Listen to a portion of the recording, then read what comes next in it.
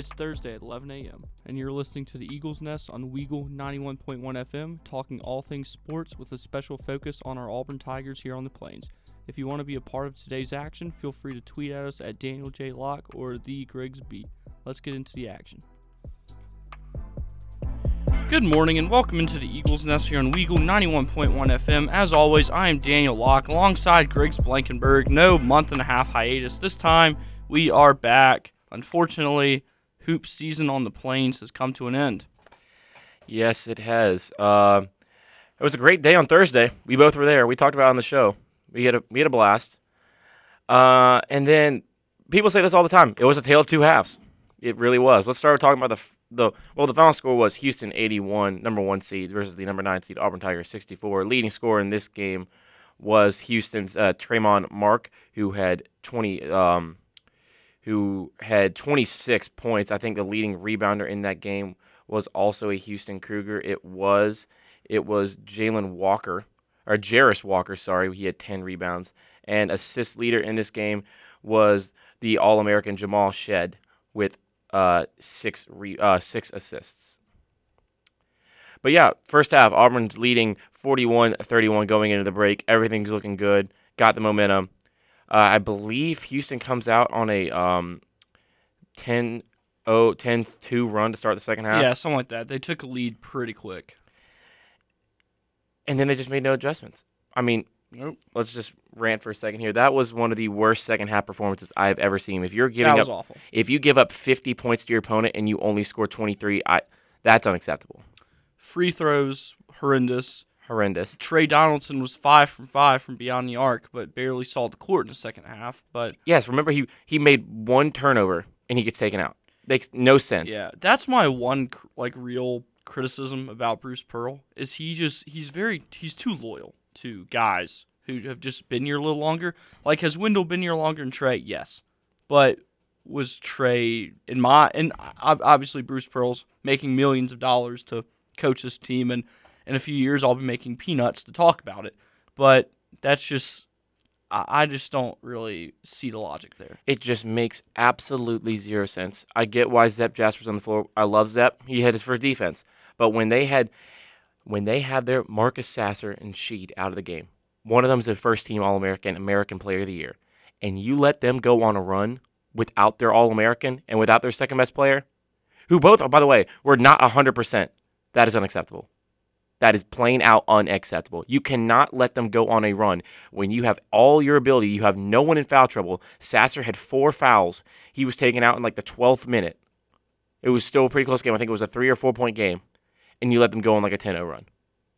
Unacceptable. Yeah, it's pretty bad. I really don't see how that you can just kind of let that happen, since it seems like there are decisions that could have been made differently, and if they had been made differently, that wouldn't have happened. So I'm kind of at a loss for just how you could just go from being up 10 to down 2 within minutes. 23 points in the second half in college basketball. Yeah, that's awful. In a quote-unquote home game. Yeah, it was a home game. It really was. I mean, there was one section of Houston fans. And something like that, and then orange and blue on, yeah. And then the people with crimson and white. Yeah, but man, I just don't get it. I mean, Wendell Green, 32 minutes, 4 for 9, 9 points, 4 fouls, 3 turnovers. He's not a true 1-point guard. No, he's not. He's not a pass-first point guard. And Katie Johnson gets 24 minutes off the bench, 1 for 7, 1 for 3 from 3, 8 points, only because he went 5 from 7 from the free throw line. Him and Alan Flanagan were probably the only 2 consistent free throw shooters of the night. Well, really, we went 19 for 36. Janai Broom, 6 for 16. That's the story. Mm-hmm. I mean, Bruce Pearl was right after the game. Without Janai Broom, we don't get there. That is a certified fact. We do not get to the NCAA Tournament without Janai Broom. Because if you remember, if we don't beat Tennessee, we're probably not talking about this right now. Probably not. We're talking about potentially going to the Final Four in the NIT. Right. True. Again, with the Trey Donaldson thing, if Katie Johnson's 1 for 7 and Wendell Green has 9 points in fouls, why is he only getting 8 minutes? If you ask anyone, any Auburn fan, who do you think the best player in these 2 games were, it'd be Trey Donaldson. Oh, for sure. I just don't get it. I don't either. It just makes no sense to me how this happens. I mean, again, I didn't grow up an Auburn fan. I don't know anything about this. But, How do you let this happen? You let both their best players go out of the game with foul trouble, and you somehow still let the other team get a lead on you? Bench points in this one. Hold on, I'm trying to figure out what Auburn had 16 bench points. Yeah. That is abysmal. They only had 10, but still, Marcus Sasser had 22 points and Trayon Mark had 26. Rebounds to this game, they had 45, we had 34, tied on assists. We had 8 turnovers. They had more personal fouls. Both teams shot the same. We shot 31.3% from 3, they shot 31.8. They shot 41% from the field, we shot 37%. But then the free throws. Yeah. They shot 24 of 29 for 82.8%. And Auburn, 19 for 36. 52.8%. And what scares me is besides Zep Jasper, there's potentially this is the exact same team as next year. With the addition of Aiden Holloway, who's still our only signed player for the class of 2023. Yeah, we're going to hit the portal hard. One guy in the portal that Auburn has reached out to, who I'm high on, is Denver Jones, a 6'4" shooting guard from Florida International. Averaged like 20-ish points per game this year. So, and 6'4", I'm not really like high on short guards because, I mean, yeah, it's great. If a short guard can absolutely shoot lights out from beyond the arc, that's one thing. Ours can't. And, you know, some short guards are still good at getting to the rim. Ours aren't. So I just want a guy who can shoot from deep, who's tall enough to drive on a guy who's 6'7" or taller, and just kind of that a taller lineup is kind of the way I prefer to go. I also want us to look at Eddie Lampkin, the TCU transfer, 6'11", 262.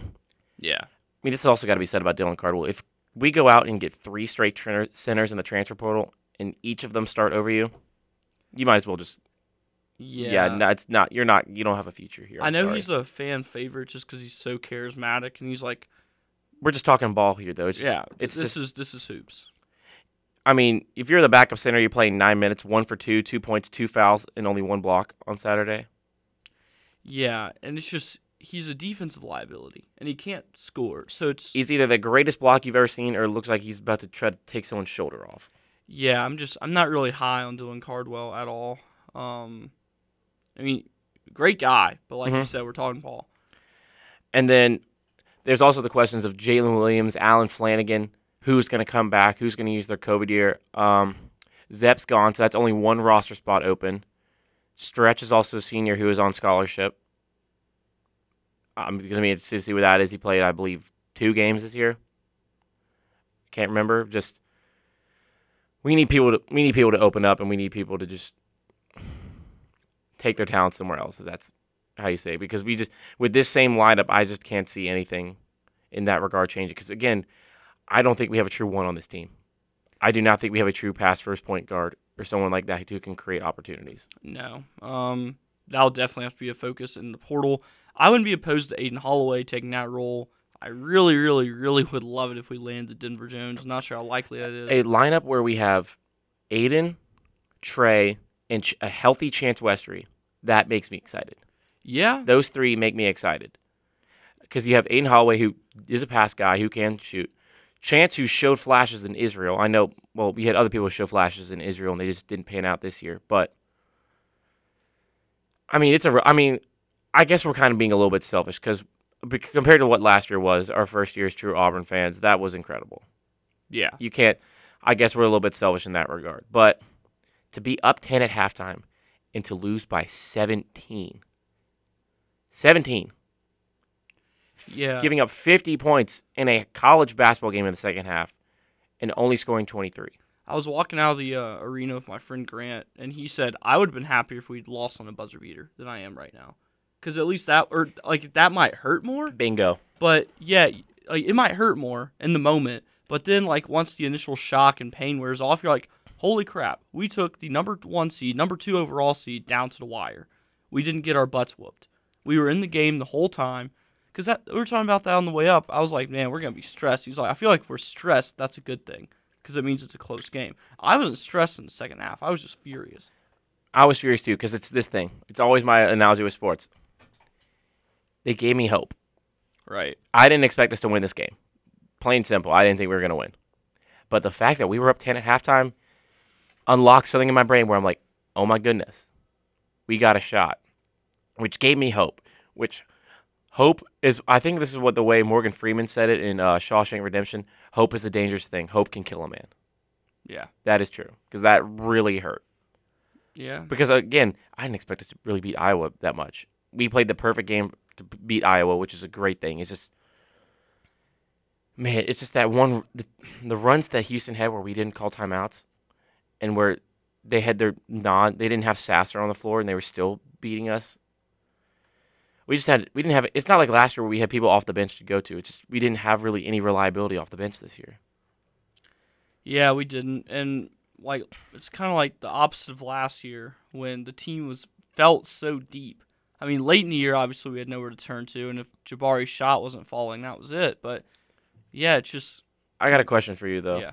What do you think was more upsetting, this game or last year where we were the number 1 overall 2 seed? Oh, last year. Miami. Okay, last yeah. Year. Yeah, I'd probably say same. Because, this year, the week before the season ended, we weren't even sure if we were going to make the tournament. So instead of being a favorite to go when you're a favorite to go to the national championship and get beat by a 10 seed versus, there's a decent chance the last week of the year you're not in the tournament. You get in, you win a game. Mm-hmm. Because that's kind of what I'm not really that upset with how the season ended up, other than the way the game happened. Mm-hmm. But just the way the season went, I feel like winning a game or two in the tournament. I feel like Sweet 16 was our ceiling this year. Yeah, I could agree with that. But overall, would you final talk about Auburn basketball this year? What do you rank Auburn basketball season this year? Like letter grade? Yeah. Okay. This is actually a little tough because hype wise, we were supposed to be a contender. It's probably also because of football. Just it was the mess that was, true. and everyone's like, we have to just hold on to basketball. Overall, in what I'm kind of, so there are a couple things I'm taking into this grading. Mm-hmm. The just kind of where this ranks in the history of the program. This is a top 15 season because Auburn's only made the tournament. It's so crazy times. to think about that. Yeah, so this is easily a top 12 season. Okay, so it gets some points there. The hype kind of takes it down a little bit, and then I don't know, just kind of there were some real disappointments this year, and just some real blown games. Yeah. So I'm gonna give the year a C+. I'm gonna go with a C just because of the fact that going into this year, what we saw in Israel, I'm like, Johan's legit. Yeah. Chance is the next. It's him. He's a dude, and I'm like, we have all our guards back who've hopefully matured some, and just. I think the first game I could kind of tell something was not right. I think that Northwestern game where I'm like, what is going on? And then St. Louis, I'm like, okay, they kind of brought me back to reality a little bit more. But then it's just like some of those games like over Christmas, like Memphis, even though they were a tournament team, USC, even though they were a tournament team. I think so. I could tell something was really up when we went on the road and lost to Georgia. Yeah, I think that's the turning point when I'm like, okay, this is not the same as last year. Something is up. But that's when I kind of realized that this team is not that great. But it's we move on. We move on, and we live for next year. Absolutely. But that is going to do it for our talk on Auburn basketball. When we come back, we got more basketball coverage to talk about. It's time for the Sweet 16. First games are today. Don't go anywhere. You're listening to the Eagles Nest on Weagle 91.1 FM. Welcome back into the Eagles Nest here on Weagle 91.1 FM. I am Daniel Locke. Alongside me today, and as always, it's Griggs Blankenburg. Before the break, we kind of gave our final report card on the Auburn basketball season, and now we're going to preview the Sweet 16. Let's start off in the order that they're going to happen. First off, let's start off tonight. It is number 7 seed, the Michigan State Spartans and Tom Izzo taking on the number 3 seed, Kansas State Wildcats at the Mecca, Madison Square Garden. That is tonight at 5:30 p.m. on TBS. Line currently is that Michigan State is a 1.5 favorite. Over-under is 138 points. Kansas State's coming in here with all the hype, but Michigan State, the last 2 times that Tom Izzo has made it to the second weekend, he has made the Final Four. Yeah. They're just, I say this all the time, they're just teams that are good in the postseason. Tom Izzo and the Michigan State Spartans are one of them. This Kansas State team that's not as hot as they were earlier in the year. Michigan State's battle tested playing in the Big Ten. Mm-hmm. So I don't know if this is on our pick'ems today, but we might. Well, I think we're gonna put most of them on from. Okay. But yeah, this is the Big Ten's last chance. Yep. Last chance for the Big Ten. I think they had the most teams coming in. Them are the Big 12, and then now in a matter of hours it could be done. Yeah. So there's that with that. But this is a great game because Newell's just been so good, so good for them these past couple days and this weekend in the tournament. And yeah, this is the Big Ten's last shot. I mean, Michigan State's the last team from the Big Ten. It's crazy how much hype that Tom Izzo gets. I mean, I called him the most overrated coach in college basketball last week, but the amount of hype they get for only one title. They're starting to. Would you consider them a new blood? Michigan State? Yeah. No. What would you call them Blue then? blood. You call Michigan State a blue blood? Sure. What is our criteria for blue bloods? Because when I think blue bloods, I think UCLA first, Carolina, Kentucky, Kansas, and maybe Indiana. Those are the ones I kind of consider blue bloods because they got the history, they got the old titles, they got the new-ish titles. Not in Indiana's case, but wow, I'm not taking. But that's kind of what I associate with that because Indiana basketball is basketball. I mean, my cousin who goes to Purdue, please Lord help him now, but it's kind of a different thing. It's like different from us because they get into every sport free, and then for basketball they have to buy tickets. Huh, that's weird. But yeah, the Big Ten needs something, man. Yeah. It's been too long. It's kind of like the thing what they've been saying, like they play so great in the regular season and they just beat each other up where it's just too much to get back into it once they get to March. That's kind of their thing. I would agree. Yeah. Moving on to also tonight on CBS at 6:15 p.m. from T-Mobile Arena in Las Vegas, Nevada. It is the number 8 seed Arkansas Razorbacks taking on the number 4 seed UConn Huskies. UConn is a 4-point favorite. Eric Musselman versus Dan Hurley. My goodness, I need this matchup. See, just a coach's camera. I just want to see this. Yeah, it's going to be a lot of fun. I'm very excited for this one. I'll be covering baseball tonight, but I'm going to bring my iPad for the sole purpose of watching this game. I'll be in my lab. Brutal. Yeah, brutal. But yeah, I'm very excited.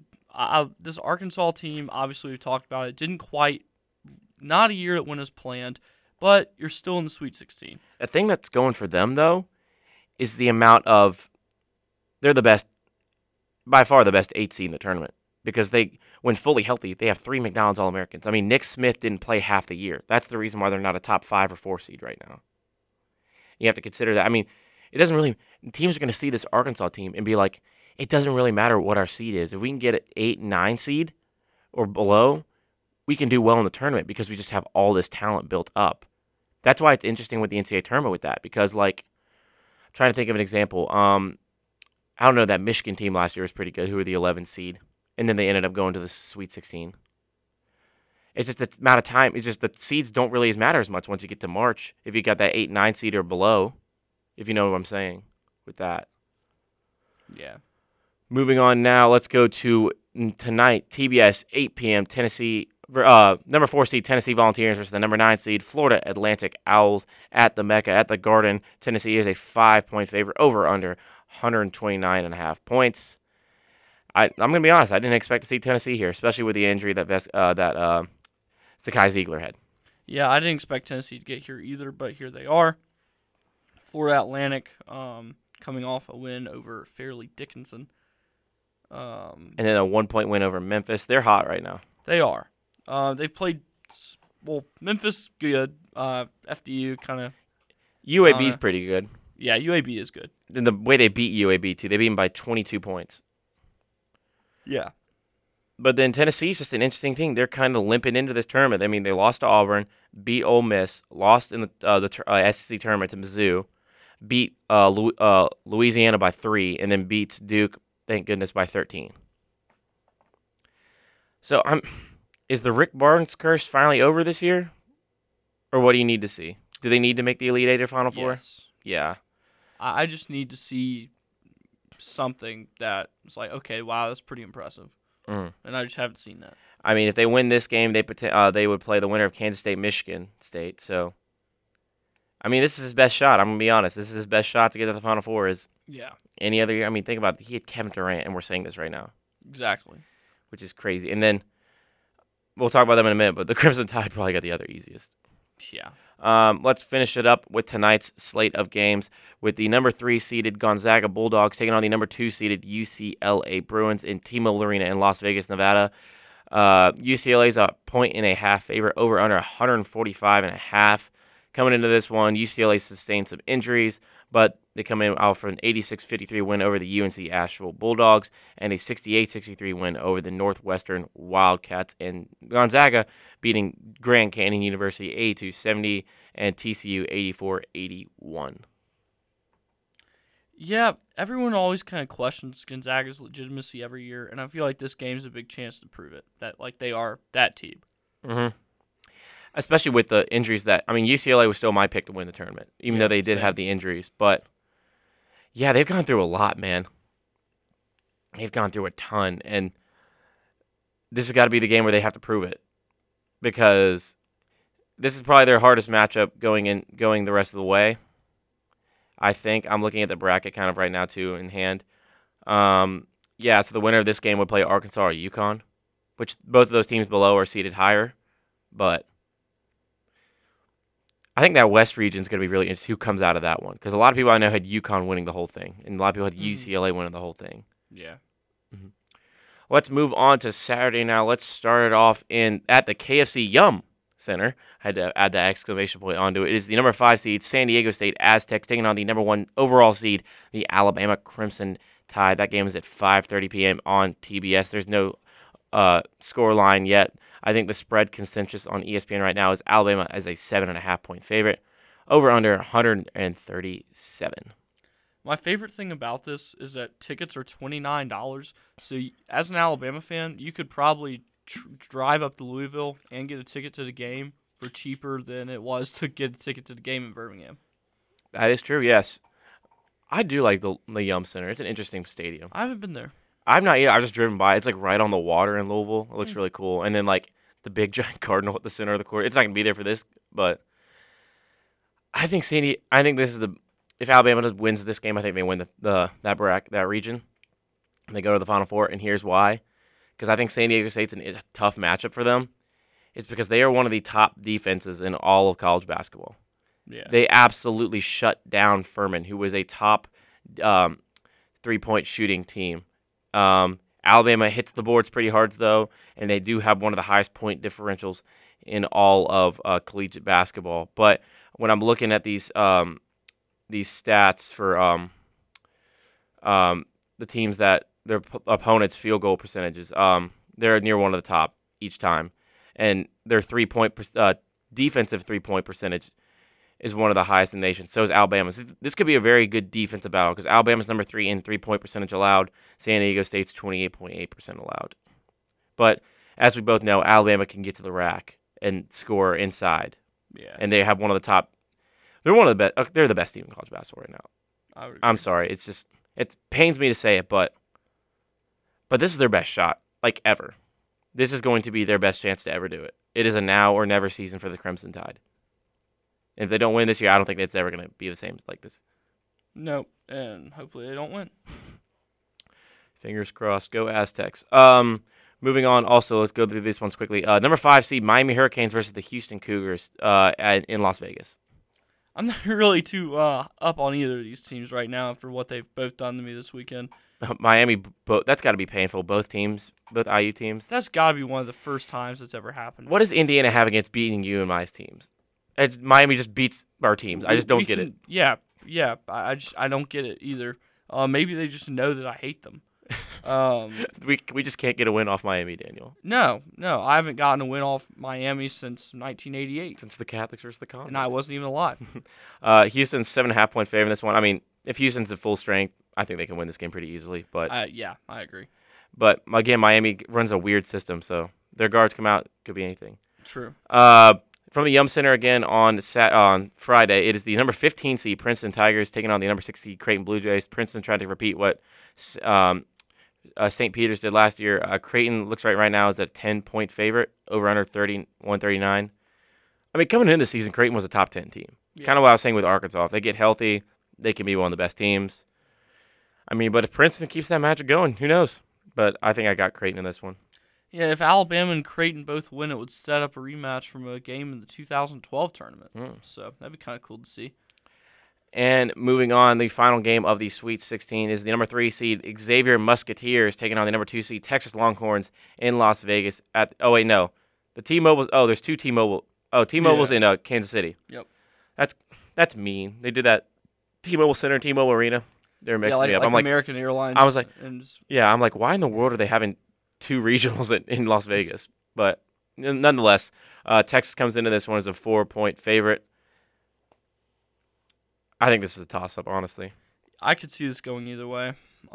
Texas has been hot, but so has Xavier. So I really just feel like it'll come down who gets the ball last. What a story for Texas's interim head coach too, if he can do this. He's already going to get a contract, but it's kind of just like the season they've kind of go. It's kind of like, I don't want to relate this, but like what the Raiders kind of did in 2021, I think. Yeah, but yeah, this is a toss-up. I'll let you know who I got and who you got. But that is going to do it for our talk on the NCAA tournament. When we come back, we got more coverage for you in the world of sports, so do not go anywhere. You're listening to Smooth. I'm sorry. I got mixed up like I was on Friday. You're listening to the Eagles Nest on Weagle 91.1 FM. Welcome back into the Eagles Nest here on Weagle 91.1 FM. I'm Daniel Locke. Alongside me is Griggs Blankenburg. The first 30 minutes of the show have been all college basketball talk. We're going to keep it going a little longer.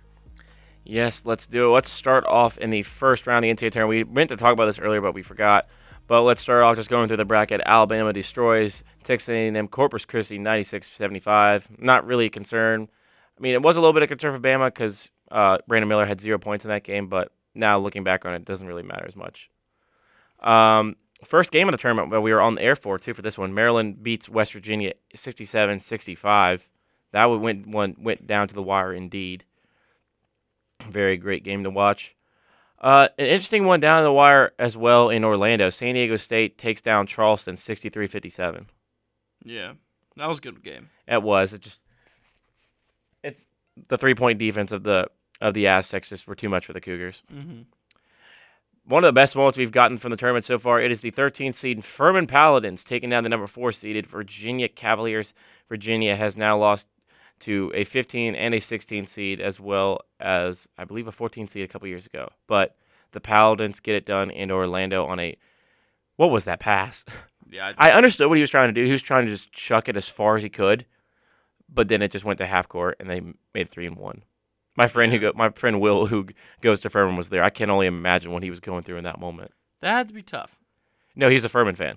Oh, never mind. That had to be amazing. They had to be absolutely incredible, especially after what he went through. Because he went, I don't know if you remember this last year.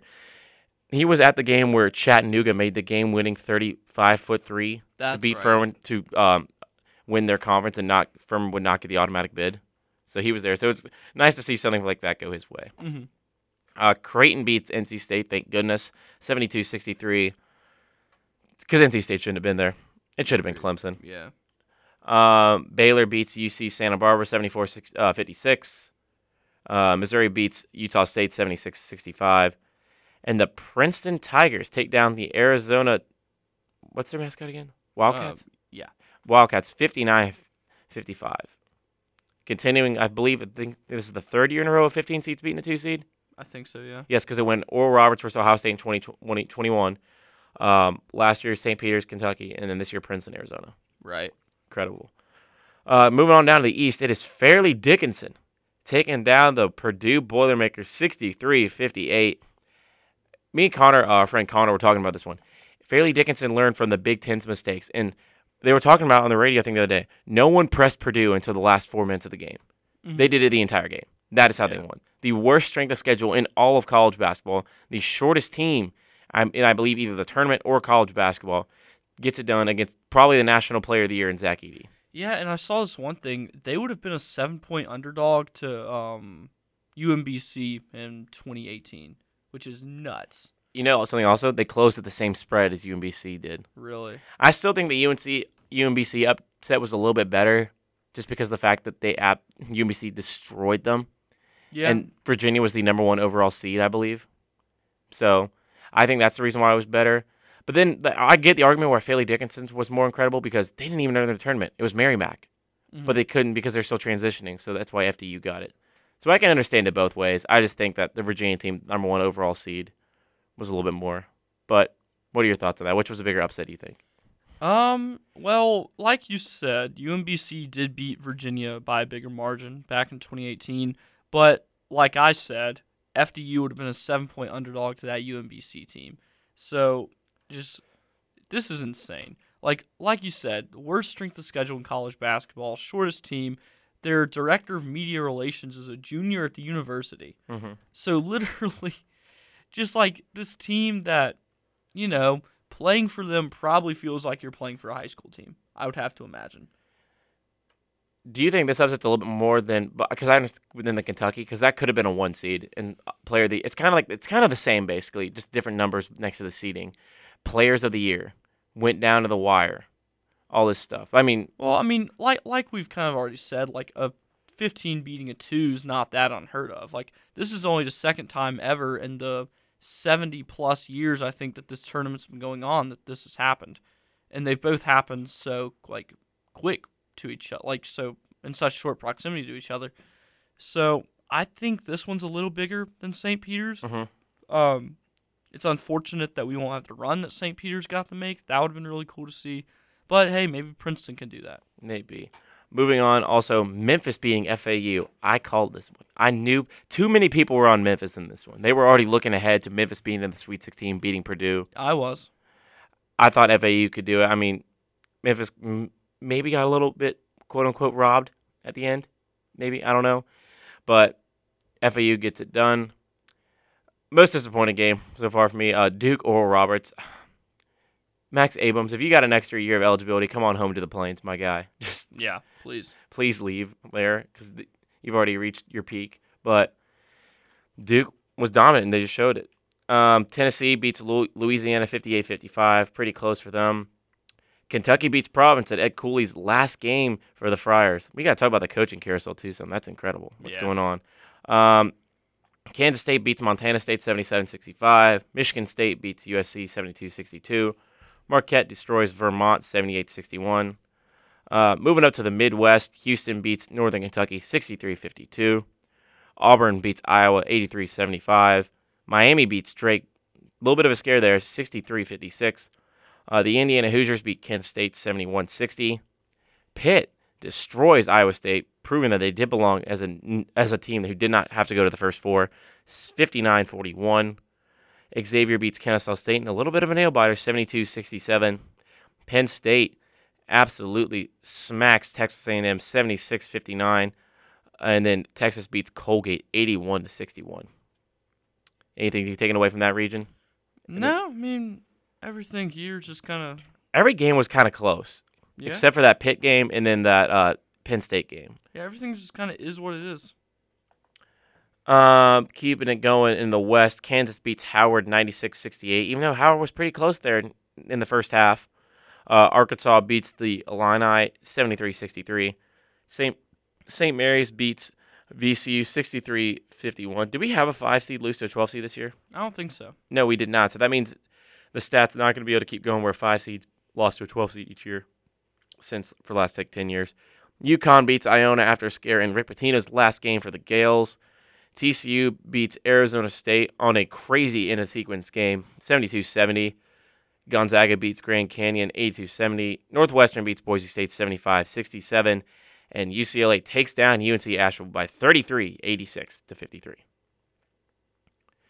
We already talked about some of the second-round stuff, but Daniel, with the coaching carousel news that's going on, what coach really stands out to you while making an immediate impact at their program? You got Ed Cooley going to Georgetown. You got Rick Pitino in the Big East again at St. John's, and also now Micah Strasberry from Penn State, now purportedly going to be the next head coach at Notre Dame.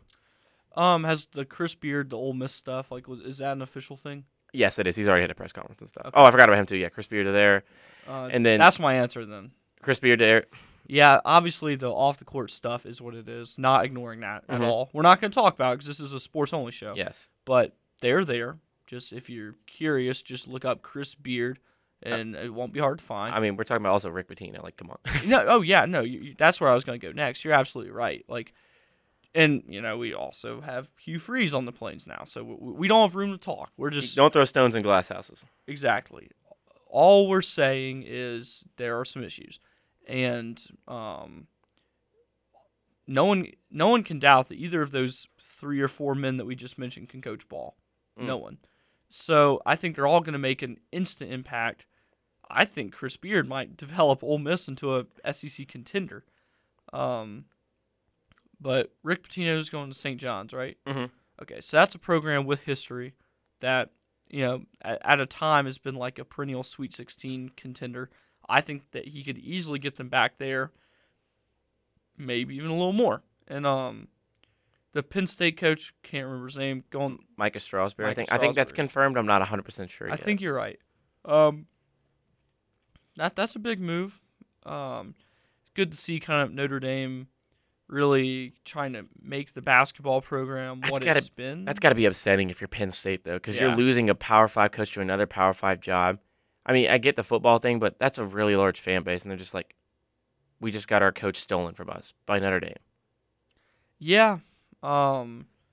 It's definitely kind of a thing. Like Penn State basketball, the year that the tournament got canceled, they were going to be like a 3 or 4 seed. They're having a really good year, but just definitely one like Notre Dame, like your Alabama. For most of the school's athletic history, it's just been football, and then basketball's been a mile away.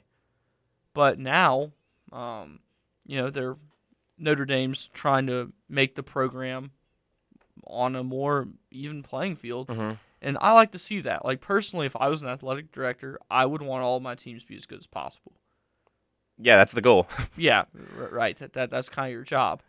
So I'm going to make sure everyone has what they need to be as successful as possible. Mm-hmm. And if, Grand Slam hires by all these teams, ignoring the off-the-court stuff, all really good hires. I mean, I think the person that could have the most immediate impact, I'm going to say, is Ed Cooley. People were calling the move a lateral hire, not really nuts, but think about it. Georgetown's best teams, Georgetown's ceiling is much higher than Providence's ceilings, just because of the history they have. And it's not going to be hard for Ed Cooley to win 3 Big East games, which is what I think they won this year under Patrick Ewing. Which that was not a good match. That just didn't work, if you know what I'm talking about. Yeah. But then I also, like you said, with Chris Beard, I mean, Chris Beard's still 3 or 4 years removed from a national title game with Texas Tech. Right. He is a very good coach. He is. I mean, if you just find people, #come to the SIP, I mean, you can do anything he could do anything he wants if they.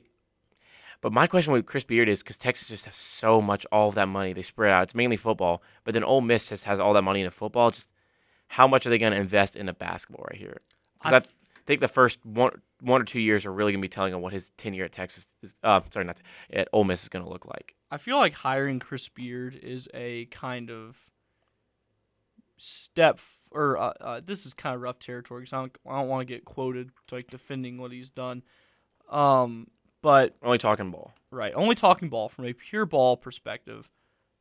I feel like this is a step in the right direction as far as Ole Miss's top brass and their athletic leadership trying to turn this program into something, because they're like, oh, wow, we can get this really good coach at a really good price. Why not? Mm-hmm. So, yeah, I feel like he can recruit very, very well. So I feel like Ole Miss is going to see an instant uptick in recruiting.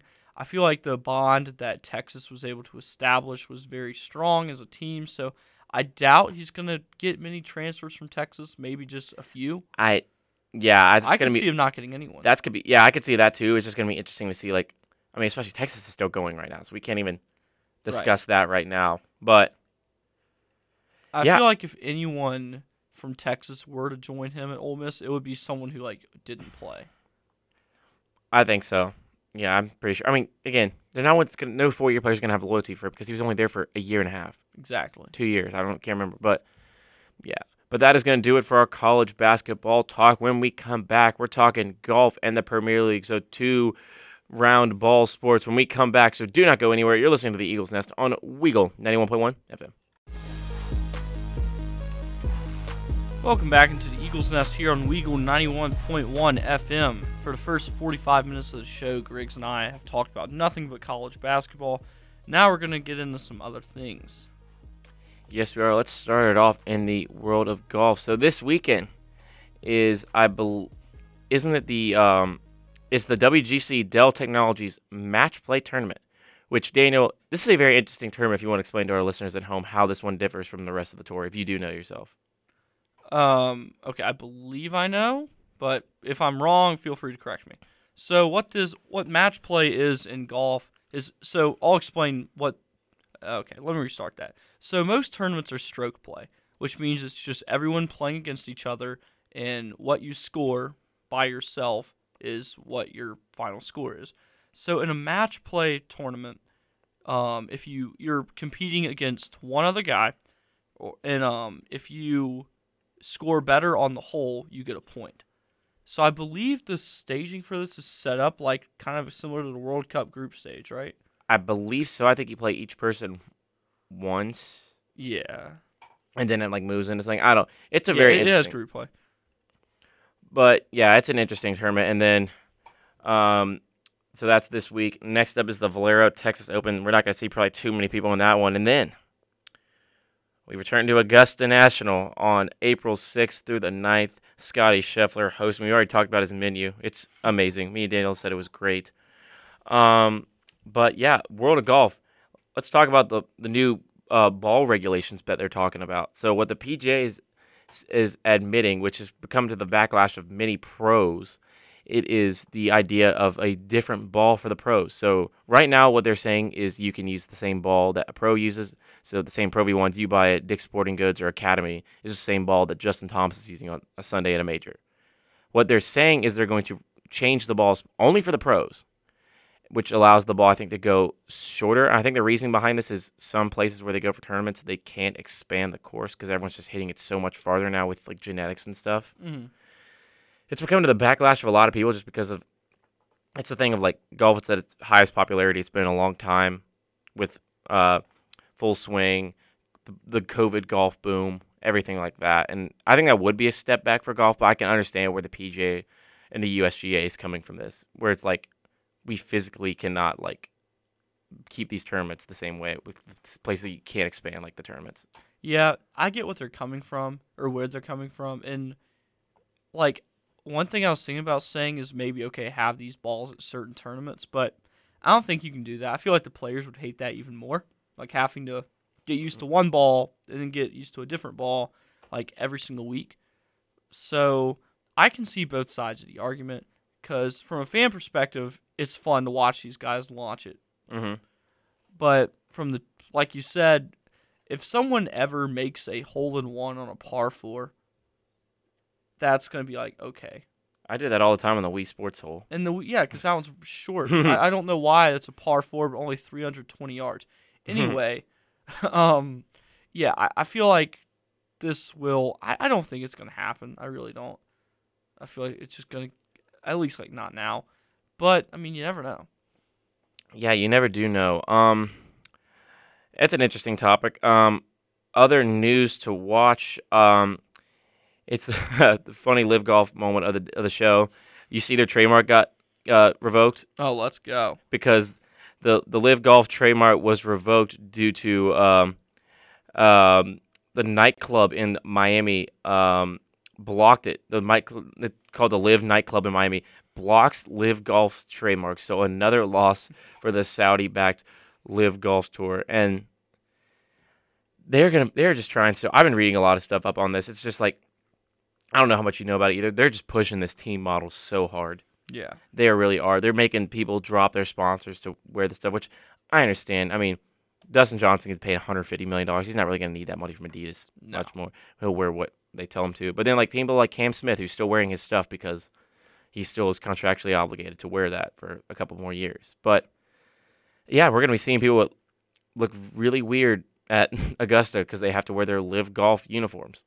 Yeah, I'm glad that the live guys still get to play at the Masters, but not Patrick Reed. Not We we are an anti-Patrick Reed. Yes. Oh, we're gonna get sued now. Dang it. Good. Oh well. Bring it on.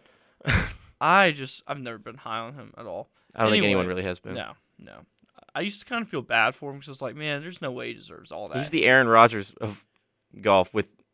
That's kind of me. I shouldn't have said. No, I feel people will understand what I'm talking about if they get that. But yeah, I mean, Phil needs to be at Augusta. I mean, yeah, Phil. I don't. Do we count Dustin Johnson's Masters win? I mean, I do. November at Augusta. I mean, he still won at Augusta. I guess that is true, but then like you have like people like who are. I mean, I guess Bryson and Brooks still have major exemption. Mm-hmm. Cameron Smith definitely does. Bubba Watson. That's one of the most interesting people who went to live, I feel like. Because that just came out of nowhere for me, I think.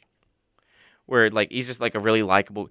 Everyone who kind of left the live tour to go join the PGA, PGA to live, besides Cam Smith and Bubba Watson and maybe Ian Poulter, we're like, okay, I could see why they've had to run into the PGA. They don't really like it as much. Like Patrick Reed, Bryson DeChambeau, Brooks Koepka, people who've had opinions like Sergio Garcia. He'll be there. Oh, man. Yeah, Liv did take some guys who just have personalities I just don't like. But then again, I mean, you just can't take away. I mean, their thing is if you won a green jacket, you get to be there. So there's that. You can't just take that away from that. No. It's just going to be interesting because Liv right now, the two tournaments they've had, the guys they shelled out the big bucks for just aren't cutting. I think Phil's best finish, he's the highest paid player at Liv Golf, $200 million plus, I think. It was so funny. His best finish is like tied 17th. I can't remember who said this, but they said if you're going to pay Phil all that money to shoot. I think it was Fred Couples. Yes, Fred Couples. If you're going to pay Phil all that money to shoot 74, 75 at age 40, whatever, more power to you. Or no, God bless you. It's like, that's hilarious. That is funny. It's kind of what we were talking about, I think, off the show a little bit, or maybe on the air. I can't remember. We were talking about like these live golf guys. Like, what are they going to do with their contracts? Like, 'cause some of these guys signed 2-year deals. Is the PGA going to allow them in if Liv doesn't up them? Because as of right now, as Liv is, you're not sticking around too much longer if your broadcast partner in the United States is the CW. Right. And you need an app to watch one of the days. Yeah, no. Because they've gotten everything. Like, they got Arlo White, who used to do the Premier League, who did Ted Lasso. You got David Faraday, who was one of the Golf Network's best commentators and personalities.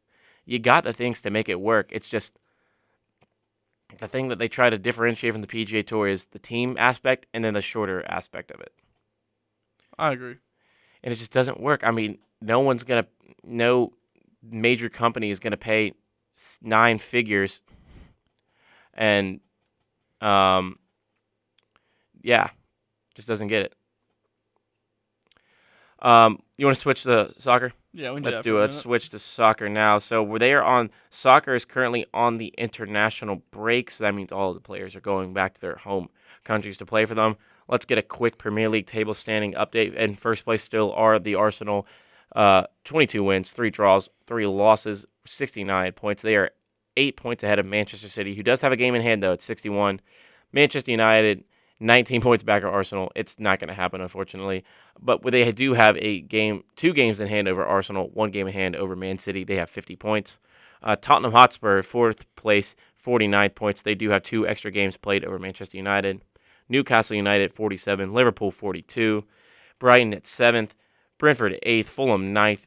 Chelsea still 10th. That's pretty funny. Let's all laugh at Chelsea. 11th, Aston Villa. 12th, Crystal Palace. 13th, Wolverhampton Wanderers. 14th, Leeds United. 15th, Everton. 16th, Nottingham Forest. 17th, Leicester City. 18th, West Ham United. 19th, AFC Bournemouth. And 20th, Southampton. That bottom is just getting so congested, and I love it. I know you probably might not like it as much because then you got to worry about Crystal Palace. But yeah, I like it's that congested. Like if Southampton wins next weekend, if everything stays the same, they'll jump into 16th, and they're in 20th right now. It's just that's crazy, like how big a win for those bottom teams can be. Especially like teams like Everton who've kind of pulled away. Everton was in last place, now they're in 15th. Nottingham was also in last place, now they're. It's just all these teams like Crystal Palace is in 12th. They have 27 points. Southampton wins 2 games. They're above Crystal Palace, which is crazy to think about how soccer works like that. Yeah, it does. Hopefully, Crystal Palace can stop either losing or drawing people and like actually start getting some dubs. I mean, if you're in that position right now and you just keep drawing, you're fine. Yeah, If you just just don't lose. get to that spot, Keep getting points. keep getting points. That's the true. Let's talk about the stats real quick, if I can find them. I cannot. I wanted to talk about the stats like Erling Haaland. You like Norway. He's very good. If you could just change countries, I think he'd be incredible. Yeah, it sucks that we probably won't get to see him in the World Cup for a while. I mean, they said that for Gareth Bale, and he finally did, because Gareth Bale True. was Wales. And then Zlatan Ibrahimovic was Sweden. So Erling Haaland has 28 goals in 26 games. That's incredible. Harry Kane, 28 goals, 21 games. Ivan Toney at Brentford, 25 and 16. I mean, that's pretty good. That is very, very, very good. Just other stuff was just talking soccer. Did you see Messi the other day get like swarmed at an Argentinian restaurant? Yeah. They found out where he was. That's got to be so scary. Oh, Man, yeah. you just have at least over 1,000 people just come here. You have like three police officers. Yeah, that would be very. Everyone like thinks that's such a lavish life, and like I'm sure it's very, very But good. in Argentina, after your wife's like family owned like grocery store or something like that, or convenience store, just got death threats, Yeah. is crazy. Yeah. I mean, he's the best player ever. Yeah, I would agree. He's the best player ever, and the fact that he's just able to I would just rent out the whole place and get like half the police force on my payroll. Yeah. But same. especially with, but then again, if that were to happen, Argentina would spare no expense, if you know what I'm saying, in that regard, just of how big of a star he is. Right. But yeah, that is going to do it for our talk on the PGA and the Premier League. When we come back, we have a full another half of the show. When we come back, we're talking WBC, World Baseball Classics. Don't listen if you're a Mets fan. We're just kidding. Don't go anywhere. You're listening to the Eagles Nest on Weagle 91.1 FM. Welcome back into the Eagles Nest here on Weagle 91.1 FM. I am Daniel Locke. Alongside me is Griggs Blankenburg. Welcome to the second hour of the show. The first half, most of it was filled with March Madness talk. Then the last little bit was a mix of soccer and golf. And then now it is on to baseball. It is on to baseball. The World Baseball Classic just wrapped up the other day. Final score of that one in the championship game, which was the largest crowd. I don't know this for certain, but I'm gonna just go take a wild guess. The largest crowd at Lone Depot Park in Miami they have ever had at 36,098 people. It probably would have been even more crowded if it was. The Japanese love baseball. I just feel like it would have been more crowded if it was like Mexico or Cuba. Yeah. Especially with Cuba. The only other time I can think that there have been that many people in that stadium was maybe the All-Star Game / Home Run Derby. That, or maybe the other World Baseball Classic in 2017. That's right. I forgot about that. One of those, just definitely not a Marlins game. Yeah, imagine not being able to say that you're the team that's like, inhabits that stadium, that one of their games isn't even a top 5, like, event, capacity-wise there. That's crazy. Yeah, but this is the story. Trey Turner, U.S. player of the tournament, homered to start the game off in the second. Then Murkiyama homered to right center to start off for them. And then Lars Nootbaar grounded out to first, and that allowed Okamoto to score. And then Okamoto homered to left center, and then Schwarber hit a homer into right center. That's something that Schwarber we can relate to, because Schwarber's a player who played for both of our teams. We love Kyle Schwarber. We do. And then, it's just... Let me read you the USA's pitchers that started, because I've not heard some of these names in a long, long, long time. Was it Mitch Kelly? Adam Lupert, I think? Freeland, Adam Bednar, and then Williams. Williams is the only name I can recognize on that list, because they have such strict pitch limits in this tournament. Because it's my thing. Why do you play this right before the season starts? Why do you not play I get you don't want to play baseball in November or December, but you're playing in Miami. I mean, come on. Yeah. Just doesn't make that much sense to me. But I think this is really great. I mean, I focused more on the 2017 World Baseball Classic than this one. I don't know if you can speak the same to that. Yeah, I didn't. I only watched the championship. Yeah, same with this one for me. It's just I don't know why I watched the other one too much. Maybe it's because I had a World Baseball Classic commercial every single Cubs playoff game that year in 2016. Mm-hmm. It was like every other commercial I felt like. But, I mean, this is good for baseball, I think. Yeah, I would agree. You need this to kind of rival the World Cup. The one weird thing to me is like the players can switch countries once they're already played for them. I mean, Marcus Stroman was, I think, pitching for Costa Rica or Cuba. I can't remember which one. But yeah, I mean, it was a good tournament. I mean, the USA was stacked. I mean, if you look at the players they have, it's just their pitching, man. Yeah. It really was just their pitching. It was really, really good. That's for sure. It was. And it was a good tournament. I mean, I think we're going to talk next week is opening day? Next Yes. Friday? Thursday. Next Thursday. Okay, so Today. we'll have our whole preview next. But we can talk about a little bit about baseball right now. Sure. So, Daniel, you are a fan of an NL East team, or the AL East team. Mm-hmm. I'm a fan of an NL Central team. Well, you could talk about the American League. What is one team this year? Let's just say besides the Red Sox, in your opinion, which team do you think is going to be surprising out of the American League? Well, I wasn't going to say the Red Sox. Because I feel like kind of what you see with them is what you get. But I don't know. That's hard. Like, obviously, some of the biggest storylines from the American League this offseason were Aaron Judge taking less money to stay with the Yankees, named first captain since Derek Jeter. That's cool. Despise the team, but I respect Aaron Judge. And, you know, I don't hate players as individuals because I don't know them personally, but I will hate a team collectively. That's kind of my stance on it. So, good for him. The Rangers signing Jacob deGrom. Like, I feel like the Rangers might be that team this year. They'll get a good 15 games out of him. Yeah, like if that somehow works out and he plays a good bit, they've really done a lot to bolster that team, especially the pitching staff, which has been the issue. I mean, it has been. I mean, they've not been the same since 2011, 2010 when they've been to back-to-back World Series. But they got some guys now on this team. I mean, looking through their roster a little bit, I mean, they were you got Jacob deGrom pitching. Just looking to see other names I can recognize. We got Corey Seager now as well, Marcus Semien. Yeah, I mean, they could do something. I could see that. It's just a matter of I think it's fully reliant on Jacob's health because unlike the Mets, the Rangers don't have a Scherzer to come up the next day and pick up the slack to be the number one guy. Yeah.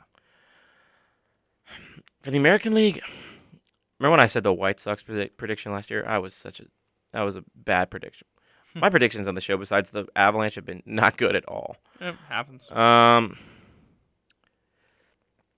The East is just so stacked. I mean, the Orioles could finish first in the division or finish like last. I don't know why. Something's telling me the Tigers. Something in the back of my head's telling me the Tigers, but I don't think so. I'm going to go with the Rays again. Just the amount of consistency that they're able to have with not the biggest team, not a bunch of names. They can't win a name off with a lot of other teams. It's just consistency that they have. They beat up on the teams they're supposed to beat up on, and then they grind out the American League East. So that's why I think the Rays for me. Okay. Now the National League. I do think the Cubs are going to be better than people expect. However, Yeah, I'm not predicting them to finish ahead of the Cardinals. I think they'll finish second in the Central. Hopefully they'll fight their way for a wild card. Yeah, I feel like a win for the Cubs will just be getting back to playing meaningful baseball in September. Yeah. I feel like most Cubs fans would take that just after, because pretty much every year after the World Series has either been just kind of average or bad. So hopefully they can kind of just get back to a point of contending at least. But for me, I think the team that can surprise. I mean, I could say anyone in the National League East besides like the Nationals, and then be like, "Oh, you don't know ball." I don't know. Something about me saying the Marlins. I don't know what it is, but Jazz Chisholm's just that electric, and I think they finally embraced just like the whole tank aspect that it was last year. Mm-hmm. I don't think they're going to finish. I think they could be battling for a wild card spot. I think that's a win for the Marlins. Yeah, I think so too. I mean, no one's beating the Braves or the Phillies or the Mets. I just can't see it. But I could be wrong. What about you? I feel like the Cardinals are not going to be quite what they were last year. obviously the Padres and the Dodgers and the Giants are all going to be pretty good baseball teams out in the West. I don't know. The West is hard, or the NL is hard. I'm gonna go with the Cincinnati Reds. Why not? I mean, like you said, we never get these right, so might as well cut on. Might as well we don't get these right for non-hockey, but right. Yeah. I mean, Aaron Judge, talk about him, MVP last year. I mean, I don't think he's gonna get 62 home runs again, but I hope not. Excuse me, I haven't done that in a while. I hope not. But how much of a drop off do you think he'll have compared to that? I mean, I think he'll still hit at least 40. Yeah. I feel like most people who are talented hitters should hit 40 if they play for the Yankees. And I mean, he's good. I mean, he's good. I mean, I don't like the Yankees either. Not as much as you don't like them, but besides like the Cardinals, I'd probably say they're my second least favorite team. Maybe the White Sox up there, but I mean, he's good. I mean, you just can't deny that. Yeah. Just trying to think of other people in new spots this year. I mean, Justin Verlander just winning the Cy Young with the Astros, now going to the Mets. That's going to be an interesting 1-2 punch. I mean, the Mets continue their tradition of having their best 1-2 starting pitching staff in baseball. Mm-hmm. And then not winning the division with it. That's true. That's funny. Sorry, Tyler. Just kidding. But the Angels, man, let's talk about it real quickly. They have Shohei Ohtani, who this is his last year of his first deal with the Angels. Mike Trout as well, not as much as Shohei. People are saying he can be worth $600 million. How important do you think it is for the Angels to make the playoffs this year? Because they're not the biggest team. They've gotten extremely lucky with Trout and Ohtani, and Mike Trout's been to the playoffs once. They got swept by the Royals the year the Royals won it all in 2015. Yep. In the divisional round. As the best player in your generation, how does that make you? Like, I get that you're paying you a lot of money, but my goodness, if the Phillies come knocking, I mean, I can't see him saying no. No, absolutely not. Yeah, this is just so getting a taste of watching Mike Trout play meaningful baseball, and that was my favorite thing about the World Baseball Classic. I only watched one game from about start to finish, and just like all the highlights and stuff, just seeing Mike Trout have big time at bats was just phenomenal to witness. So I feel like it is absolutely imperative for the Angels to make the playoffs this year. I think you're saying goodbye to Shohei Ohtani. He's going to go to New York. I've already accepted that. He's either one set of pinstripes or the other.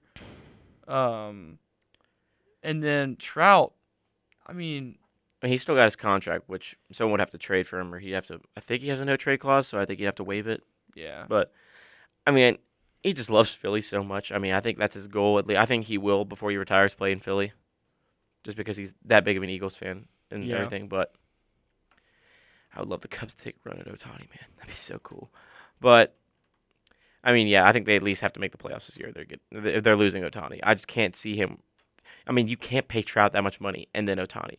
Because that was the problem with Trout all those other years. I mean, you'd pay him this much money, you had nothing else to give to pitchers. Because technically, they're still the small market Los Angeles team. Yeah. You're not the Dodgers. No.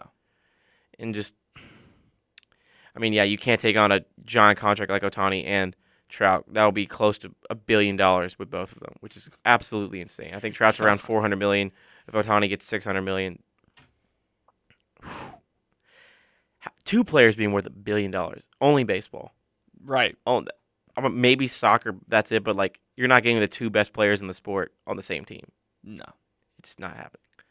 But don't worry, we'll have much more of baseball coverage on next week's MLB preview. But when we come back, we're talking about the world of the National Hockey League. So do not go anywhere. You're listening to the Eagles Nest on Weagle 91.1 FM.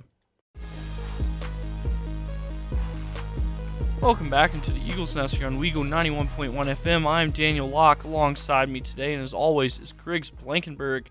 It's been a loaded show today. Only about 45-ish minutes left, so we're just going to hop right into the National Hockey League. As our listeners know, we'll always start with the standings. Let's start off in the Eastern Conference in the Atlantic, and still the only team in the National Hockey League to wrap up a postseason berth.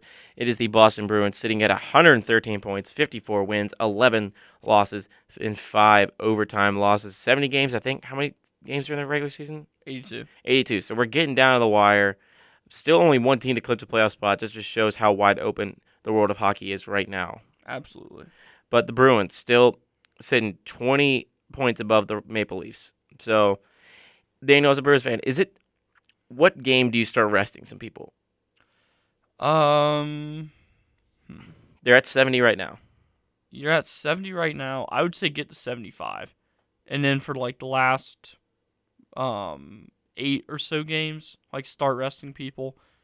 I think they're already kind of planning on it. I've noticed like the last couple games that the fourth line has been the second line and that the third line has been the first at times. Like they've kind of been playing around with that a little bit.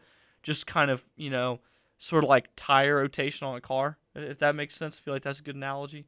Just because there's more pressure on the front tires. So you kind of, I don't know how many people actually do this. You're supposed to get your tires rotated like every, 1,000 miles. I've had that done approximately once. I definitely have not done that. Yeah. Every 1,000 miles, I'm. No, I don't think it's 1,000. I think it's like 10 or 15. It takes me 400 miles to get home. So. Yeah. Anyway, I feel like that's kind of what the Bruins are doing here. Is they're kind of putting more pressure on the back lines for right now, just kind of less pressure on the front. And they're doing that with the defense as well. So, I mean, if you drop a few more games here, like obviously if they drop all 12 of these, they'll still be in the playoffs. They can drop all 12 and still probably be the 1 seed. Probably. Yeah. Moving on, now we got the Maple Leafs, 93 points, 20 points behind the Bruins, followed by the Lightning, Panthers, Senators, Sabres, Red Wings, and the Canadiens. All the Atlantic are still in a position to make a playoff spot. I think that is the only division in hockey that still has that, and I am correct with that. Moving on to the Metropolitan Division, it's going to come down to the wire. In first place with 100 points are the Carolina Hurricanes, 46, 15, and 8, follow only 2 points ahead of the New Jersey Devils at 98, and only 8 points ahead of the New York Rangers at 92. I think Carolina's going to hold on to this one, just because they have the games in hand still. Well, all it takes is a Carolina loss and a New Jersey win. And, like, within a day of each other, New Jersey's got it. True, but then you also got to remember that the Canes still have 2 extra games to play. That's right. I just saw that. But, yeah, I mean, I'd rather be the Rangers now just because of the Blackhawks compensation. But, yeah, it is what it is. Islanders, Penguins, Capitals, Flyers, and the eliminated Columbus Blue Jackets are the rest of that division. Moving on now to the Western Conference and the Central Division. This one is very close as well at the top. It is the Dallas Stars and the Minnesota Wild, both tied at 90 points at the top, followed by the reigning Stanley Cup champions Colorado Avalanche, only 2 points behind both of them, followed by the Jets, Predators, Blues, Coyotes, and the eliminated Chicago Blackhawks. Yikes. Do you think... I still think Dallas is going to come out of this one, but... I'm going Minnesota. Honestly, Minnesota does have the goalkeeping advantage. They do. And look at, you got to be so mad if you're a Stars fan. 14 overtime losses. Yeah. That is brutal to just be that close and just have it. Who plays that many overtime? That is incredible. The only team that has more overtime losses than them are the Calgary Flames, who had 15. Yeah, and at least you get a point for that. At least you do, but it's just got to be so close just because it's different than soccer in that regard. Yeah. The Blackhawks, man. They can't send Bedard to Columbus, can they? Tell me they can't. I don't know. I don't think Columbus will have the money. So, that's something. They can't draft Bedard. They just can't. It has to be us. It can't be the Ducks, Sharks, or Blue Jackets. It'll be a median nightmare for the NHL, which, we'll go through this game, so we'll talk about this. Pacific, Vegas in first, 94 points, 44, 21, and 6. Followed 2 points behind by the Kings and 4 points behind by the Edmonton Oilers. Then it goes Kraken, Flames, Canucks, and the eliminated Ducks and San Jose Sharks. Stats, it's just the McDavid show again. I'm going to guess before you even click on it. Yep, 138 points, 60 goals. And there's 3 Bruins now at the top of the plus-minus. Lindholm, Grzelcyk, and Carlo. You love to see it. Well, it probably should look like that if they're that far ahead of everyone else. Yeah. 13 points ahead of everyone else besides the Hurricanes with that. NHL-related news. Did you hear about who's getting the jersey deal? Okay, That makes me I've been waiting so to mad. slam this It for makes me days. so mad. So if you did not hear, at the conclusion of the 2023-2024 NHL season, so at the end of next year, the partnership that the NHL has had with Adidas, which has produced some jerseys that were expensive but very, very nice, is coming to an end. And Fanatics will be the uniform sponsor of the NHL. Now, for poor NHL fans like myself, if you've wanted a jersey for your favorite team over the past few years, but didn't want to pay $250 for the Adidas one, you could pay $140 for the Fanatics one.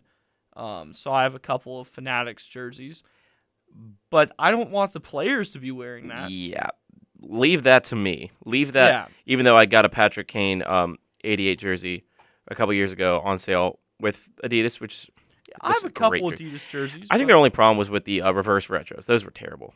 I mean, some were fine though. some were bad. Some were very, very bad. Yeah, but like my favorite jersey they made was the Minnesota Wild's Winter Classic jerseys last year.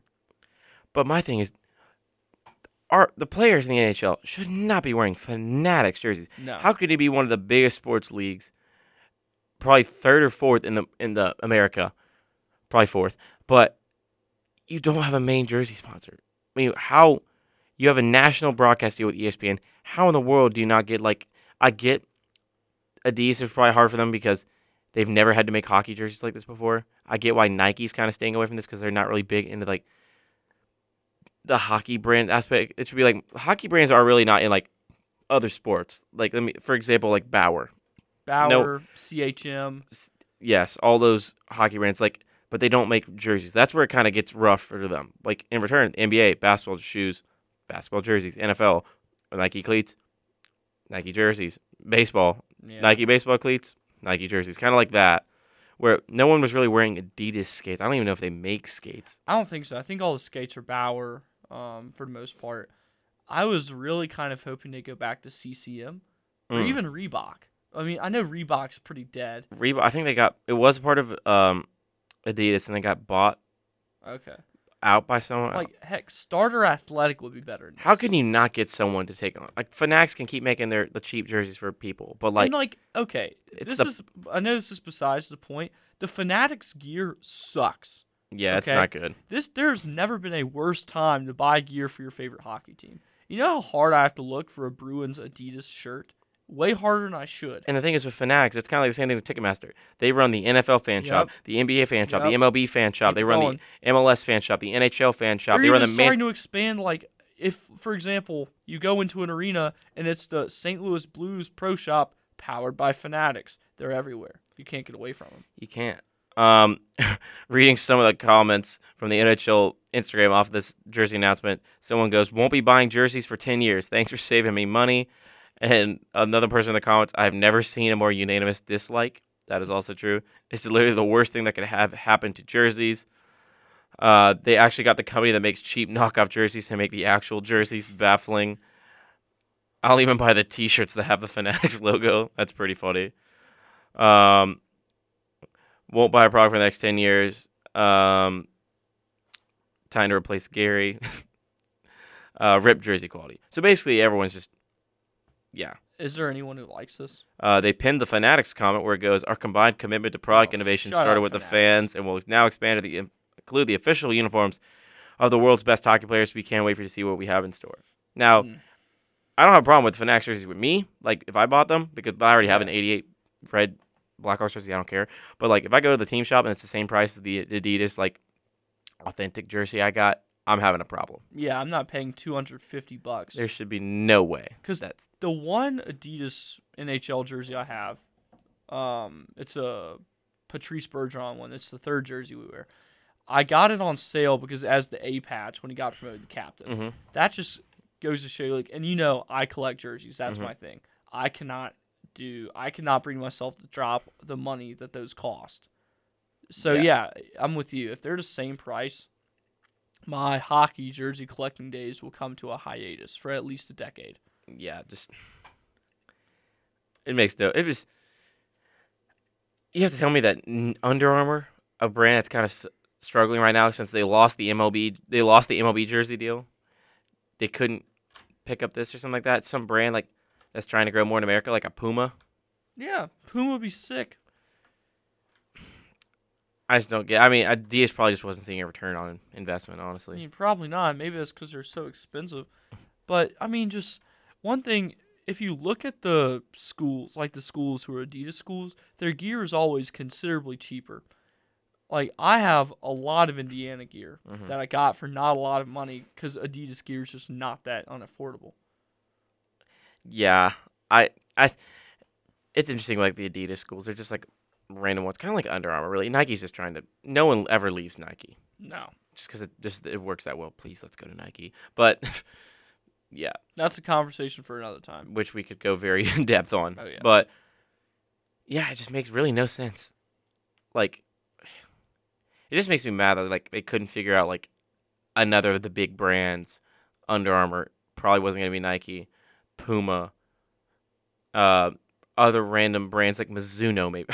That'd be, yeah. Hell. Just makes no sense, but yeah, it is what it is. But that is going to do it for our talk on the NHL. When we come back, we're going into the world of the National Basketball Association. 30 minutes left of the show. Do not go anywhere. You're listening to the Eagles Nest on Weagle 91.1 FM. Welcome back into the Eagles Nest here on Weagle 91.1 FM. I am Daniel Locke. Alongside me is Griggs Blankenburg. Before the break, we talked about the National Hockey League, and now we're going to get into the National Basketball Association. Yes, the National Basketball Association. Let's start off by looking at the standings currently. It is in the East. Let's start off. The Milwaukee Bucks, Boston Celtics, and 76ers have all clinched a playoff spot. Milwaukee in first, Boston 2.5 games back. 76ers 3 games back. So it's probably going to be one of those three who end up in the top 3. Then followed by Cleveland, New York, and Brooklyn in the automatic playoff spots. Then it goes the Heat, Hawks, Raptors, and Bulls currently in the play-in tournament. And then the Pacers, Wizards, Magic, and then eliminated right already the Hornets and the Pistons. Yikes. The Hornets are going to get the 4th pick. I'm so mad. We should have tanked more. We win random games. It makes me infuriatingly mad. It infuriates me how they'll play bad for all this stuff, and then somehow they'll go and beat the Knicks in the Garden on their 9-game win streak. Like, how? Why do you do that? Why? Stop winning. We have to be able to keep. I know Detroit. I know the NBA does not want to send the Wembanyama to the Pistons. They don't want to send them to the Rockets or the Spurs. Well, maybe the Rockets if James Harden goes back, but still. Yeah. Imagine a team of Jalen Green, James Harden, Jabari Smith, Wembanyama, and some other center. That'd be lit. Would. But yeah, Celtics. Kind of going average in these past couple games, 5-5, but they've been playing at least the top 3-4 seeds in the East each night the past couple days, I feel like. Yeah, it's been very, very up and down and kind of frustrating to watch. But the main reason it's been frustrating is just because of how hot they started the year. Like, normally, being the 2 seed and 2.5 games back from 1 seed, wouldn't, I'd be like, okay, that's solid. But not when you're literally the 1 seed from what feels like opening night until March. Is basically how long it felt like the Celtics were in control. So just kind of seeing that evaporate kind of quickly was just like, whoa. Yeah, but then all these teams are just getting healthy, I guess, at the right time. Yeah. Per se, but I mean, you're still sitting pretty right now. I mean, I don't really see anyone coming out of the East that's not one of those top 3 teams. So there's that, I guess. But yeah, it's going to be an interesting playoffs in the East, especially.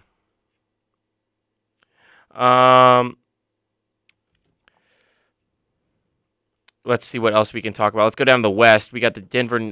Starting off, the Denver Nuggets are leading the league in wins right now, followed by a 3.5 points back are the Grizzlies. Both those two teams are the only teams to commit to the playoffs so far, followed by the Kings, who are probably going to clinch in a couple days, the Suns, Clippers, and back into the automatic playoff spot, it's the Golden State Warriors. Followed in the play-in games by the Timberwolves, Thunder, Mavericks, Lakers, then the Jazz, Pelicans,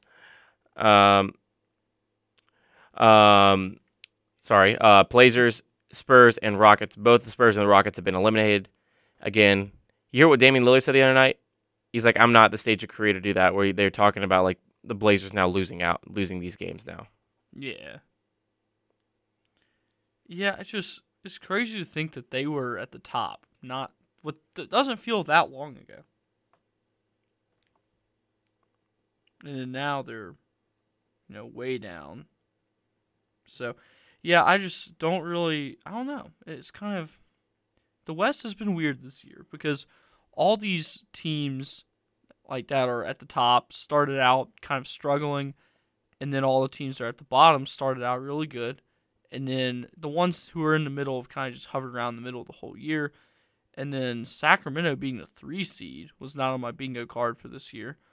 The Warriors have been the Grizzlies have been holding their own without Ja Morant, so I didn't see that coming. And then, Walker Kessler and Jabari Smith have been going off. They might both be Rookie of the Year candidates. So just a lot of crazy stuff has gone on in the NBA. Glad that some of it is a little Auburn-centered. So I've been enjoying it. This is probably the most NBA I've watched in a while. I can't say that. The Hornets are terrible. But we're never on national TV either. But Jabari's getting hot right now. I mean, Walker is on the Kia rookie leader. I think he's the 3rd one right now. I think it's going to be hard for anyone to catch Paolo Banchero now that he's just basically stat padding because they're that bad. But, I mean, he's good, man. He's very good. He's a very good player. I mean, I've never denied that. But, yeah, I think the playoffs are going to be interesting this year. I've probably watched them more than I have in the past because the West is just so wide open this year. Mm-hmm. Where the East has just got those 3 teams at the top. It was more competitive this first half of the year, but it's just been an interesting dynamic. And then going to the season leaders now, I mean, Joel Embiid, 33.2 a game. Luka Doncic, 32.9. Lillard, 32.2. Shai Gilgeous-Alexander, 31.4. And then Antetokounmpo, 31.2. So that's just an interesting dynamic right there.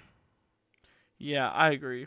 It's just kind of like, it's weird. It's been a weird year in the NBA. That's the most simple yet most effective way to put it. And I'm kind of excited for the playoffs because I just feel like something really cool is going to happen. Hopefully that's not a Lakers championship, but I'd be open for just about anything else. Maybe not a Warriors one. Or a Bucks one. Or a Knicks one. Or a Nets I'm one. only fine with the Warriors just because I can be like, yes, Steph Curry, Charlotte title. I'm counting it.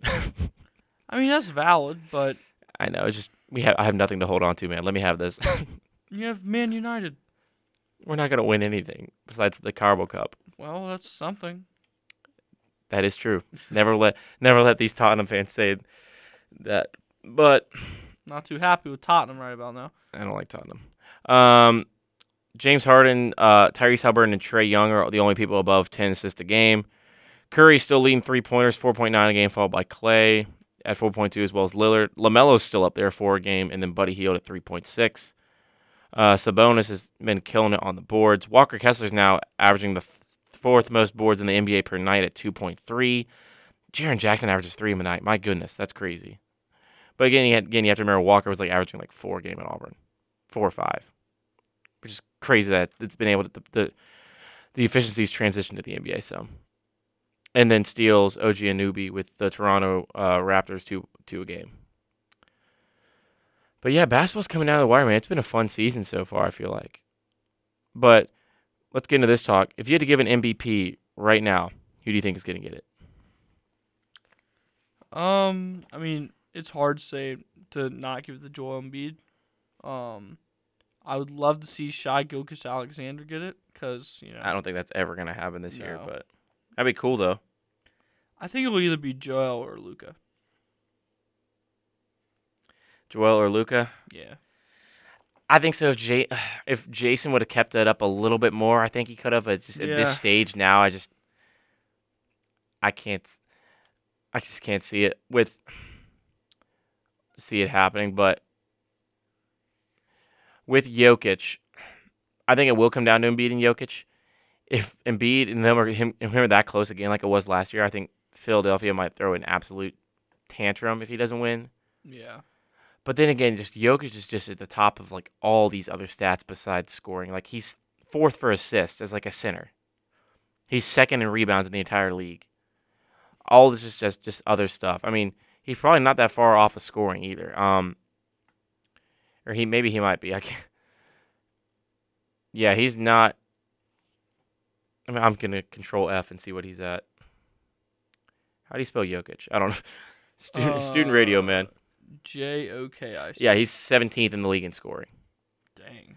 So that's where the Sixers fans get mad, where they want Joel Embiid to win because, he's leading the league in scoring, but then Jokic is in the tops of like all these other categories, which is understandable. I mean, I think it will be Embiid or Jokic. Now, are they going to give it to the same guy 3 years in a row? That's what's getting me. It's kind of like when, Jordan was the best player in the 90s all these years, and they gave one to, I think that's how it went. They gave one to Charles Barkley just because they just couldn't keep giving Jordan one. Yeah. But, I mean, I love Charles Barkley. It's kind of like the same thing. Like, Steph Curry could have won it any year probably through the mid-2010s. Oh, yeah. And they just had to just keep giving it to other people like that. That's the little thing. It's just the emphasis is on scoring. That is correct. But then again, just all these other like categories they like look at. I agree. All right, so okay, let's go back to the standings real quick. Which team who's currently in the play-in tournament do you think will make it the farthest in the playoffs? So that's the Heat, Hawks, Raptors, and Bulls in the East, and the Timberwolves, Thunder, Mavericks, and Lakers in the West. Out of the East, I think it'll be the Heat, just because, I mean, like last year they were in the Eastern Conference Finals. They're 7-3 over the last 10. They average 109 point. Oh crap! Of the 3 play-in teams in the East, they averaged the lowest amount of points per game, but they also give up the fewest amount of points per game, so it balances out. So I think it'll be the Heat, just because they're kind of built like a contender. And then looking at the West, between the Timberwolves, Thunder, Mavericks, and Lakers, I am gonna go. This one's a lot harder because the 7 and 8 seed in the East both have a winning record, or the 7 seed does. The 8 seed is they're 36 and 37, the Hawks. But going over to the West, the 7 and 8 have a 500 record, but the Mavericks and Lakers, who are the 9th and 10th, both have a 36 and 37 record. So I don't know. I'm tempted to say the Mavericks, but I would not be shocked if it was the Timberwolves. Yeah. I think coming out of the East, I agree with you. I think it will be the Heat. They got that first round match versus the Hawks. I think they can win that. And then they'll play, I believe, the Celtics or the Bucks. I don't know. Maybe I just can't see them. I see them get. Well, they have to. 2 teams have to get out of the play-in, but I just don't see really many teams getting past the Bucks or the Celtics. But then on this side, I mean, if you catch Memphis at a bad week, I think a fully healthy Lakers or Mavericks can do something. Yeah, I think so. If the Mavericks kind of figure it out, but I just don't know. Because I just think it's so loaded at the top, where I just don't think any of those teams are going to get upset by a play-in team. No. But, I mean, you never know. It could happen. I mean, I think if it does, I think it would have to be the Grizzlies, where John Morant just isn't having a good night or something like that. Mm-hmm. Yeah. But anything else you want to talk about NBA? Not really. Well, I'll just kind of do this real quick. Tonight, there's no nationally televised games. Tomorrow, the Pacers play the Celtics. That'll be fun. Philadelphia at Golden State. That'd be a big win for the Pacers, too. There's not a singular national television. Because we got to remember, like, right now is March Madness for the women's and the men's, and ESPN holds the rights for the women's, and TNT and stuff hold the right for the men's. True. So you got to be thinking about that. Dang, if you want to watch NBA, there's not a nationally televised game until Tuesday. So that stinks to stink. The Hornets are going to win in Dallas tomorrow night, and I'm going to be so mad. Yep. But, yeah, and then John Morant's back. Good for him. Yes. Very good. And then just trying to think of, like, any injury that's been, like, big. I mean, LeBron will probably come back for, like, the last, like, 2 or 3 games of the regular season, I think, maybe. Yeah, I don't know. But, yeah, that is going to do it for our talk on basketball. When we come back, we got the last segment of the show. It's Who You Got. It's all the Sweet 16 and a few other games sprinkled in there. So do not go anywhere. Last segment of the show is coming up. You're listening to the Eagles Nest on Weagle 91.1 FM. Welcome back into the Eagles Nest here on Weagle 91.1 FM. I am Daniel Locke. Alongside me is Griggs Blankenburg. It is about time for Who You Got, and we are both currently making our picks for the weekend. I'm done, so is Griggs, so let's get right on into it. Yes, we finally have the updated standings for the last couple of weeks where we haven't had it in the standings, but now the standings, we're both tied. Daniel and I are sitting both at 41 and 29, so this is a big week in terms of standings. We're getting close to the end of the semester. This is a semester-long competition each year. I won the first semester we both did the Eagles Nest. Daniel won last semester. So let's see what's going to happen now. Let's start it off tonight at the Garden, Michigan State versus Kansas State. This will be on TBS. TBS, I believe. Daniel, who you got? I'm going Michigan State. Nothing like Izzo in March, so I think the Spartans get it done. January, February, Izzo. However, I am going to not pick that. Not so fast, my friend. I'm going to go with Kansas State and Newell. They're Kansas State's best player. They call him Mr. New York City. Daniel, I can't remember. Where is Madison Square Garden located? New York City. That is correct. Right in the heart of Manhattan. Yes. On 34th Street by Penn Station. Yes, he's going to put on for the home crowd. The hometown kid, I think, gets it done. How can you root against that? I'm going for Kansas State. Next up, we have the best coaching matchup of the tournament in terms of fiery attitudes. It is Arkansas and Eric Musselman versus UConn and Dan Hurley. This will be in Las Vegas, Nevada. Daniel, who you got? Give me the Huskies, man. I think they get it done. I'm going UConn too, but there is something in the back of my head. It's like if Arkansas is clicking on all cylinders, I think it's really hard for any team to stop them in basketball. They have that much health now. But I think UConn's just been battle tested more these past couple days. But then again, you also have to remember Arkansas took down a 1 seed. So they beat Kansas, so there's that. But I still think UConn's very good. And the last time, three of the last 4 times I think it's been in Houston, UConn's won the title. So take that as you will. Or 2 of the last 3 times, I think. But take that as you will. I'm going to go with the Huskies as well. Moving on now, also in Manhattan, it is FAU versus Tennessee. This will be at the Garden as well tonight. Daniel, who you got? Man, I would love to pick the Owls. I just can't bring myself to do it. I think Rick Barnes is going to get this team to the Elite Eight, so I'm going with Tennessee. I'm going to go with Tennessee as well. The fact that they got past Duke without Sakai Ziegler is just crazy. And the fact that they lost Mizzou in the SEC tournament, they lost to Auburn before the SEC tournament. It's just, they're peaking right now at the right time, even without one of their best players, and especially on the defensive front too, where you needed that, especially against a team like Duke, and they got it done. So pretty impressive. But I'm going to go with the Vols as well. Moving on tonight, our last game of today on Thursday, Gonzaga versus UCLA back again at T-Mobile Arena in Las Vegas, Nevada. Daniel, who you got? UCLA is going to prove everyone wrong. They're going to prove what Gonzaga really is, which is just kind of a fraudulent team. And UCLA is going back to the Elite Eight. UCLA back to the Elite Eight for the second time since 2021.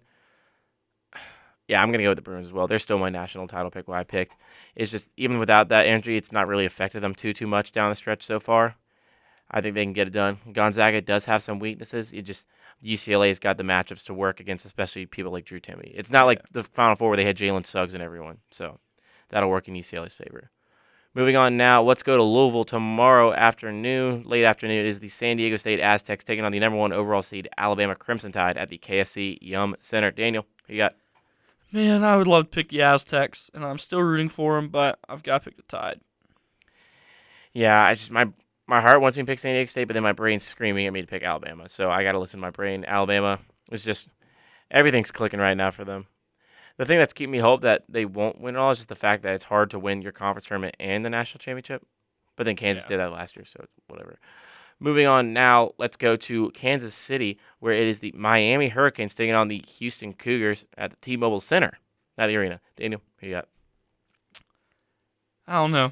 I really would like it for somehow both these teams to win, and Auburn and Indiana are both back in the tournament, but that's not possible. So I guess Houston. Yeah, I'm going to go Houston as well. I think at this stage, it's like the Miami style of play kind of wears down. It works in the round of 64 and 32. Just doesn't really work here. There's just so much film on it now. Yeah. So. But yeah, I'm going to go Houston, especially if Sasser can stay out of foul trouble and stuff. Moving on now, let's go to Princeton versus Creighton, also in Louisville, at the Yum Center. Daniel, who you got? Give me Creighton, man. I think, unfortunately, the Cinderella run for Princeton is coming to an end. It's crazy we'll say this stuff like this, but then like Princeton was already being a team with a higher seed. But True. yeah, I think Creighton's just a good team. They match up well with Princeton. I think they could just take advantage of them. So I'm going with Creighton. And our final game of the Sweet 16 tomorrow night in Kansas City, Missouri. It is Xavier versus Texas. Daniel, what you got? What Texas has done this year, even after everything that happened, has been incredible. The team chemistry is got to be the best in college basketball right now. So I'm going to go with Texas. Yeah, we already talked about it on the show. I'm going to go with the same reasoning behind that. It's just Xavier's played a few close games to more than my liking. They played Kennesaw State really close, and I think Texas can overpower that. And potentially, you get our way, the Texas will be the only team left from the Big 12. No. So, or actually, no, if I get my way, it'll be 2 teams because KSU. Yeah. And then Houston, who will be in the Big 12 eventually. But who knows? And now let's go to the NBA for one game real quick. We have the 76ers versus the Golden State Warriors. Daniel, who you got? Give me the Sixers, man. The Warriors are kind of struggling a little bit. The 76ers are clicking on all cylinders. So even though this one's in San Fran, I'm going with Philly. I'm going to go with the Warriors just off the fact that they're just so dominant at home. Where they've lost 9 straight on the road, but then won 12 straight at home. That's kind of what I'm basing my logic off of. But yeah, I'm going to go with the Warriors in this one just because it's at home, but I think it will be a really, really good game. And our final game of the week, it is in the NHL. It is the Toronto Maple Leafs at the Florida Panthers. This has a huge effect on the Eastern Conference in the Atlantic standings. Daniel, who you got? Give me Toronto, man. I don't think Florida is really all that good. Since it is not the postseason, Daniel, I will be going with the Toronto Maple Leafs. Right. They have that ready and able to go. But that is going to do it for our show today. We want to thank you all for listening. We'll be back here same time, same place next week, 11 a.m. Central Time on Weagle 91.1 FM. But for Daniel Locke, I'm Griggs Blankenburg. This has been the Eagles Nest. We thank you for listening. If you missed any of today's show, you can check it out on your favorite podcast platform later. But until next week, this has been the Eagles Nest on Weagle 91.1 FM. Have a great weekend, everyone, and War Eagle.